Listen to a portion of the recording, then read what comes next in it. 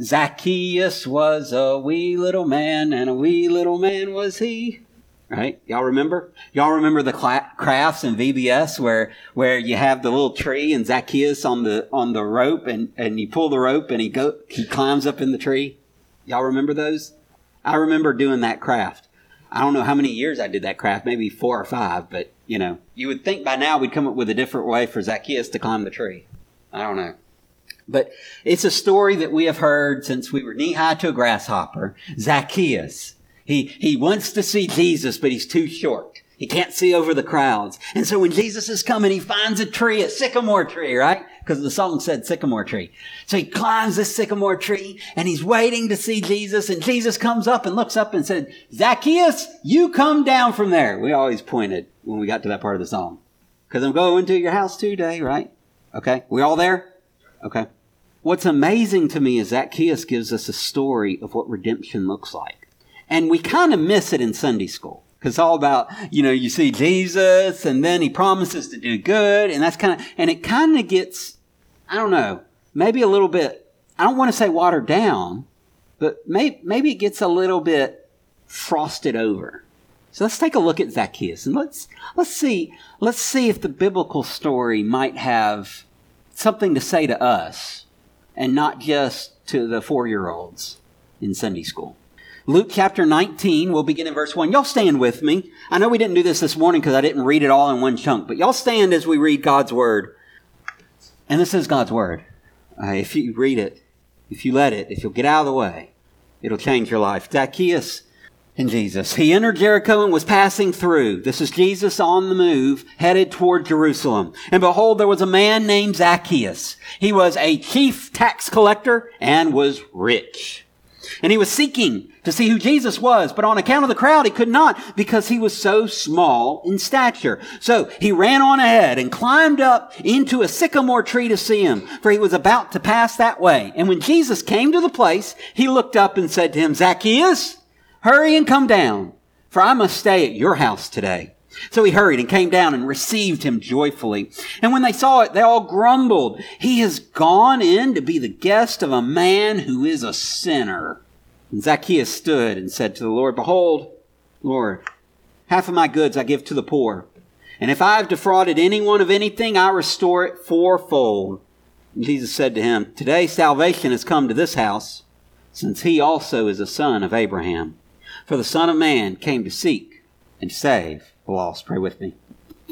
Father, you came to seek and to save the lost.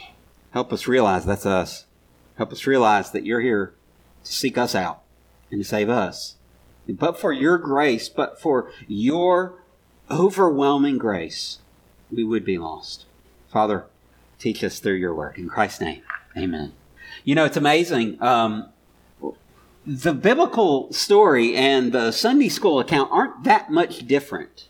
Sometimes you get a story like the prodigal son, where you get like most of the story right, but then you leave off the most important part, the part where Jesus is really twisting it on the crowd and really teaching them the valuable lesson that not only does God rejoice over all repentant sinners, but that we should too, that as God's people, we should be rejoicing. You don't get that in the Sunday school lesson because it's all about the prodigal coming home and everything's hunky-dory and they throw a big party. And that's a great place to end when you're 3 or 4.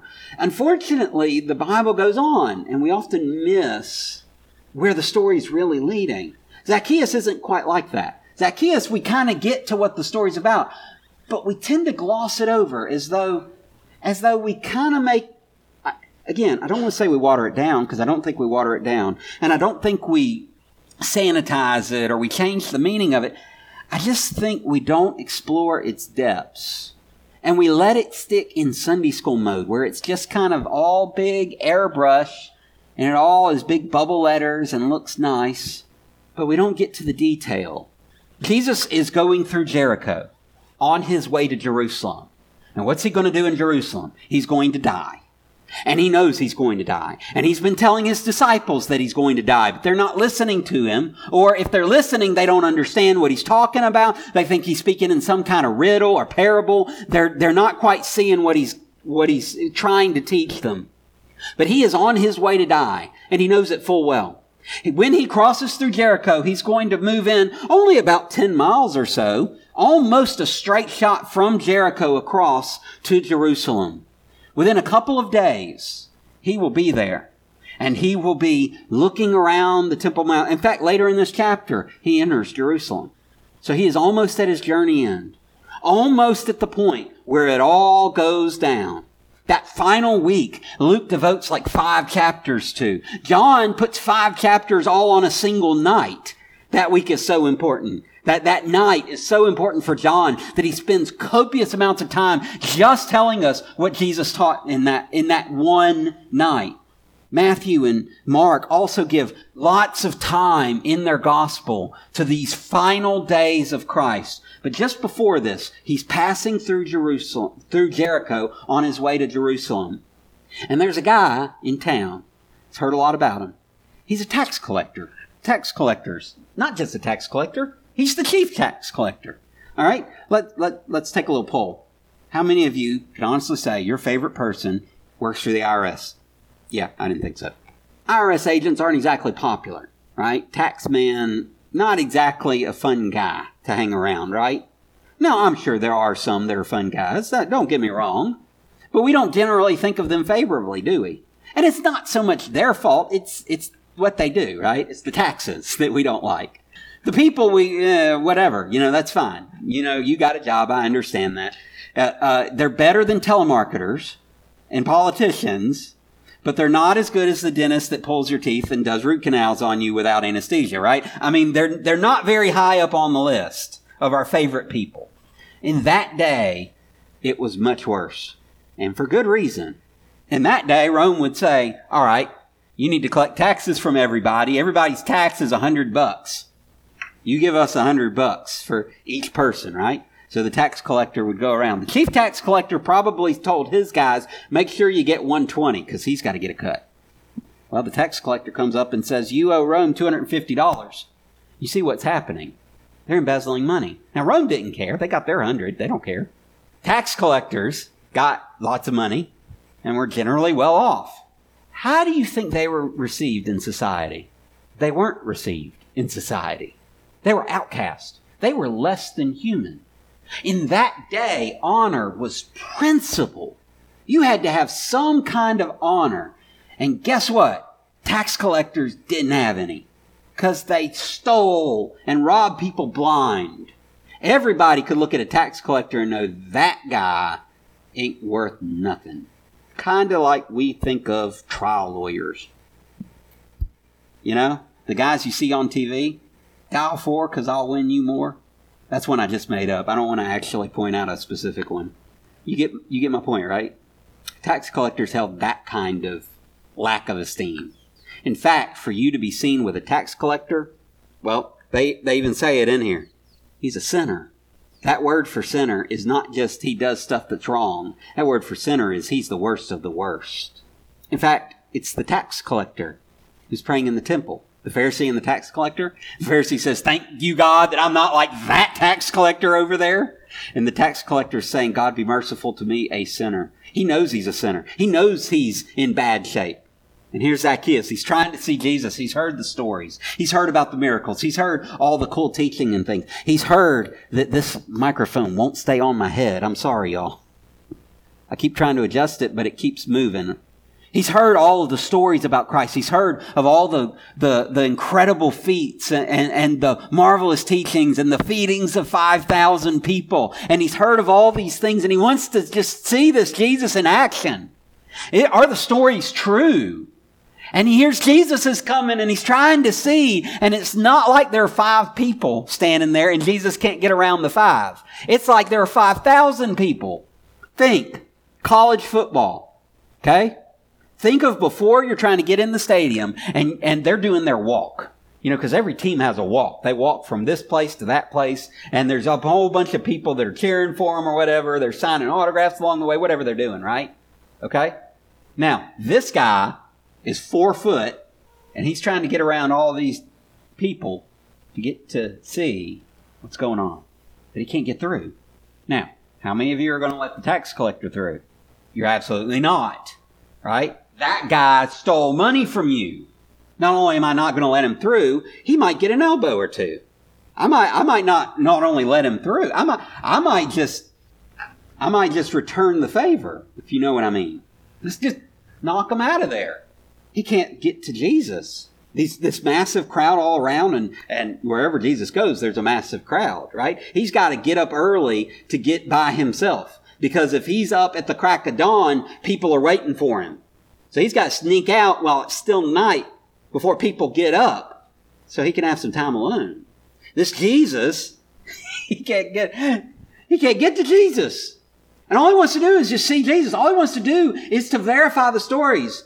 I don't think he's looking to be changed by Jesus, to talk to Jesus. I don't think he's looking for that. I think he just wants to know, is this true? Are the stories I'm hearing true? He just wants to see Jesus. He can't get to him. And he finally sees his option. There's a tree, a nice sycamore tree. Sycamore trees are medium-sized trees. They're not huge. They're big enough to climb, and they're big enough to get in a little bit over people's heads. And he says, well, I'm not going to get lost in the crowd anymore. He runs to that tree. He climbs up in the tree because Jesus is headed that way. What if Jesus turned and went somewhere else? You ever thought about that? I almost wonder if Jesus sees Zacchaeus running to get up in the tree and says, I got to go that way. I almost wonder. Because there are multiple paths in the city. There's bunches of ways to get around. Jesus could get around whatever way he wants to. You just got to imagine that he sees Zacchaeus climbing in the tree and he says, I got to go that way. So Zacchaeus is up in the tree. Jesus is headed his way. And Jesus says, Zacchaeus, you got to come down, right? Notice what he says. He says, hurry and come down. That hurry is a participle, okay? Normally, we would say, hurrying, come down. But I almost wonder if Jesus has to say, get down here now. What are you doing up there? Get down. Scurry on down here. I got to come to your house. I'm going to your house. Now, Daryl, I'm going to your house for dinner. That easy? I figured you'd say, you'll be sorry. Okay, there we go. Maybe I better clear it with Susie. We don't just tell people we're going to their house for dinner. What do? You either wait for an invitation, if you're really proper, or you ask nicely if you want to be invited. Yeah, we need to get together sometime. You mind if I came to your house one day? Or we call people up that we want to visit. Hey, we were going to go visit a couple folks. Do you mind if we stop over for a little while? We ask permission, right? Because we want to be nice. Jesus doesn't do that. He's just like, I'm going to your house. I must stay at your house today. Why? Why must Jesus stay at the house of a chief tax collector? Why must Jesus specifically stay at this house instead of just whoever might offer? How many times do you think he had been offered? Do you think someone in the town may have offered him already? Perhaps. Perhaps not. Perhaps they thought, he's on the way to Jerusalem. He's not stopping here. In fact, Luke even says he entered Jericho and was passing through. It's almost as if God has stopped his son and said, all right, you see that guy right there? You need to go to his house. And Jesus has changed his plan based on what the Holy Spirit was doing. I'm firmly convinced that when Jesus enters Jericho, he is going to pass through. But by the time he sees Zacchaeus in that tree, he says, no, I don't need to pass through. I need to stop here. And so he goes to the house of a chief tax collector. And what does everybody else do? Well, first of all, look what he does. Verse 6. So he hurried and came down. The same language that Jesus tells him, hurry and come down. He hurries and comes down and received him joyfully. He jumps at the opportunity. Now, he just wanted to see Jesus. Now he's got the opportunity to host him. Oh, this is incredible. So he comes and receives him joyfully. Now, to receive him would be the bare minimum. To receive him joyfully suggests that he wants more than the minimum. And when they saw it, what did the other people do? Well, they all celebrated, right? Party at Zacchaeus' house? No, they grumbled. He has gone in to be the guest of a man who is a sinner. Can you hear the gossip dripping from those words? Can you hear it? He's gone in to be a guest at the house of a sinner. Can you believe that? Didn't he know who this guy is? I definitely wouldn't be seen hanging out with him. He's definitely not the kind of folk you want to be around. In a culture of honor, it is dishonorable to be in the house of a sinner.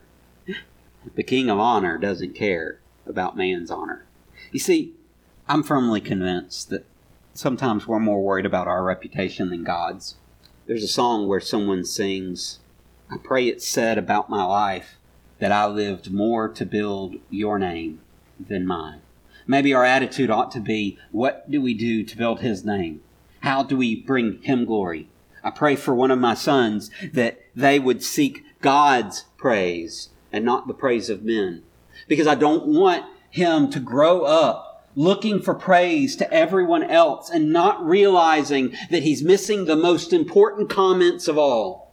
Looking for approval from various people who do not matter and not seeking after the approval of the one who matters most. God is not interested in man's idea of honor. God is not interested in being in the good old boys club. God is not interested in being one of the insiders.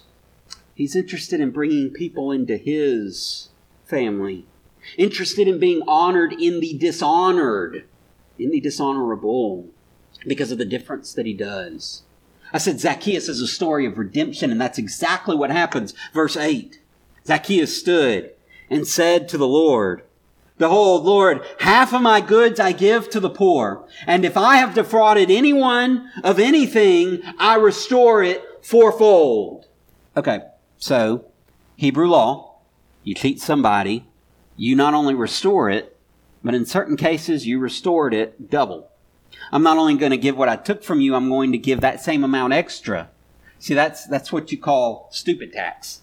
Right? You do something stupid that you shouldn't do. Not only do you make it right for that individual, but you pay a stupid tax to teach you not to be so stupid. Y'all follow me? Okay, that's my version. That's not in the Bible. You're not going to find that in King James, okay? It's God's way of saying that you have to not only make it right, but you have to sacrifice in the same way that they have sacrificed to show your repentance for what you've done wrong. And Zacchaeus says, not only am I going to restore it, not only am I going to restore it the double that the law requires, I'm going to go double what the law requires and restore it fourfold. I'm going to give them 4 times what I took from them.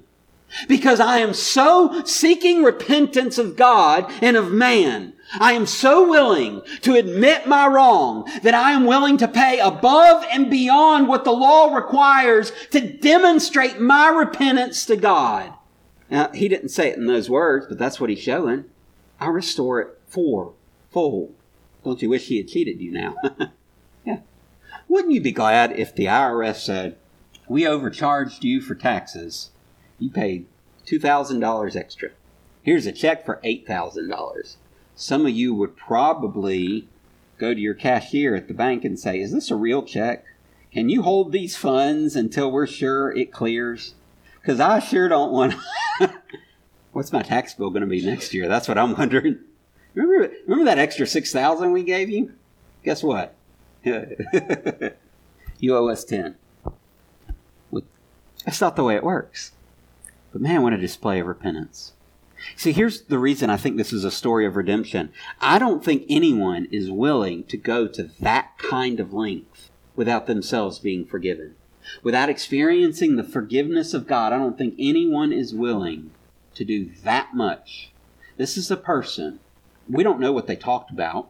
Maybe in the course of conversation, Jesus showed Zacchaeus who he was. Maybe he wasn't directly talking about it, but maybe he was teaching him about God, teaching him how God requires repentance of us, how God teaches us not to steal from our neighbors, how God shows us the way to live in reconciliation with Him and with other people. And Zacchaeus says, "I want that." Not only that, he says, "Half my goods I give to the poor." That's a nice little donation. This is a person who is rich. And because he's a chief tax collector, he's probably nice and rich. This could very well bankrupt him. This could very well put him in the poorhouse. And he's willing to do it anyway. No wonder Jesus says, "Today salvation has come to this house."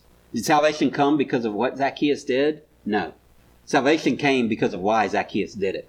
Having a heart of repentance is what brought the salvation. Him repenting of sin, and choosing to follow God's ways instead of his ways, that is what brings salvation to that house. It's a story of redemption. It's a story of redemption between a tax collector and the God whom he had defrauded as he defrauded God's people throughout his life. Getting right with that God and saying, I repent of my sin. Yes, I'm reading between the lines, but I think I can fully and firmly say you don't give back fourfold without God making a difference in your heart. And Jesus even says, today salvation has come upon this house. I'm not going to argue with Jesus. I say that. Boy, may it be true. Because how easy is it to argue when we know that we have done someone wrong and we just don't want to give it up. We don't want to make it right. We're too afraid. We're afraid they might say no and not forgive. We're afraid that they don't know about it yet, God. What if I mess up? What if I do it in a wrong way? And what if I ruin this friendship that we have? Jesus still calls us to reconciliation. I'm sure when Zacchaeus is giving that money back, he's going to encounter someone who didn't even know they were defrauded. Someone who thought they were paying their tax bill. I mean, everybody else is paying $250. Why shouldn't I? My rich neighbor paid $400. $250 is pretty good. I'm sure he encountered some folks that knew that he was overcharging, but had no clue how much. Imagine the blessing that it would be. I said, you wish he had defrauded you, right? Because then he comes back and he gives you way more than he took from you. Can you imagine that? Can you imagine the accounting that would need to go on for him to figure out what he had defrauded anyone and being willing to give it back? Can you imagine that? Man, years of records that he would have to go through. That's a lot of effort just to demonstrate repentance. But can I tell you something? Repentance takes a lot of sacrifice for you. But the reconciliation that it brings is worth every ounce of effort. Every penny spent, every difficulty encountered. Today, salvation has come to this house, since he is also a son of Abraham. This one who was rejected in a society that claimed to be sons of Abraham. And he's the one Jesus says is truly son of the faith. You see, a son of Abraham, that would be an heir of God's promises. A son of Abraham, that would be one of the faithful. That would be a member of the true Israel. Not just the ones who are there by birth, not just the ones who follow the rituals, the ones who truly have faith the way that Abraham did. Faith that was counted as righteousness. Faith that looked to the stars and heard the promise that that's how plentiful your offspring will be, and to put trust in God to make it happen. Yeah, Abraham screwed up. Yeah, he did things he shouldn't have done to get a son in an illegitimate way. But he also showed great trust in God once he got the right son. We're people, we mess up. Isn't it great that God has given us a means of reconciliation whereby that mess up doesn't condemn us for all eternity?